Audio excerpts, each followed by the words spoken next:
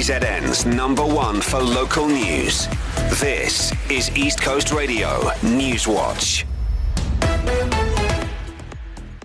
Electricity Minister Kgosientsho Ramokgopa says they are seeing improvement in the performance of generation units. He says they are able to isolate about 6 for particular attention. I really refer to 2 major issues there, variables there. The rate at which the units are failing on their own, and also the efficiency of these units. So those that are not failing and are remaining on load, are they performing closer to what is their design capacity?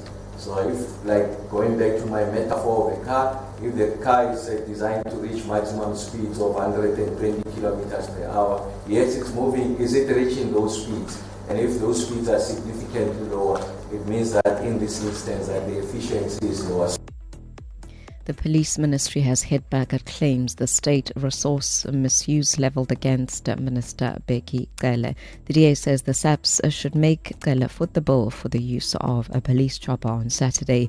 In footage widely shared on social media, the minister is seen arriving by helicopter to the ANC's election manifesto launch in Durban. DA KZN leader Francois Rogers says it's an abuse of state resources. It's absolutely disgraceful. Those state resources, SAPS helicopters, and that should be used for fighting crime and dealing with the issues, not flying politicians in and out of an ANC manifesto launch.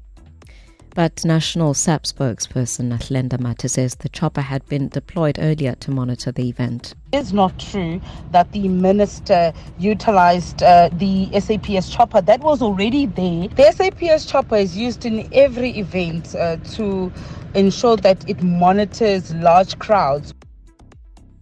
And authorities in Vietnam are searching for nearly 100 drug users who've escaped from a rehab center. It's reported 191 people broke out over the weekend after an internal dispute at the facility in the Mekong Delta.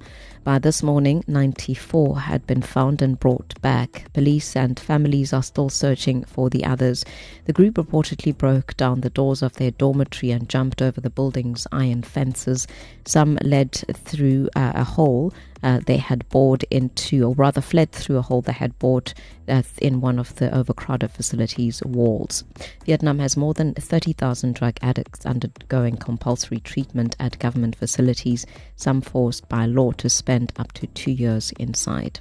Durban 25 this afternoon, Pietermaritzburg 20, Richards Bay 24. The top story, Electricity Minister Kgosientsho Ramokgopa says they are seeing improvement in the performance of generation units. You can find these and other stories at ecr.co.za. For Newswatch, I'm Dino Mpahlele.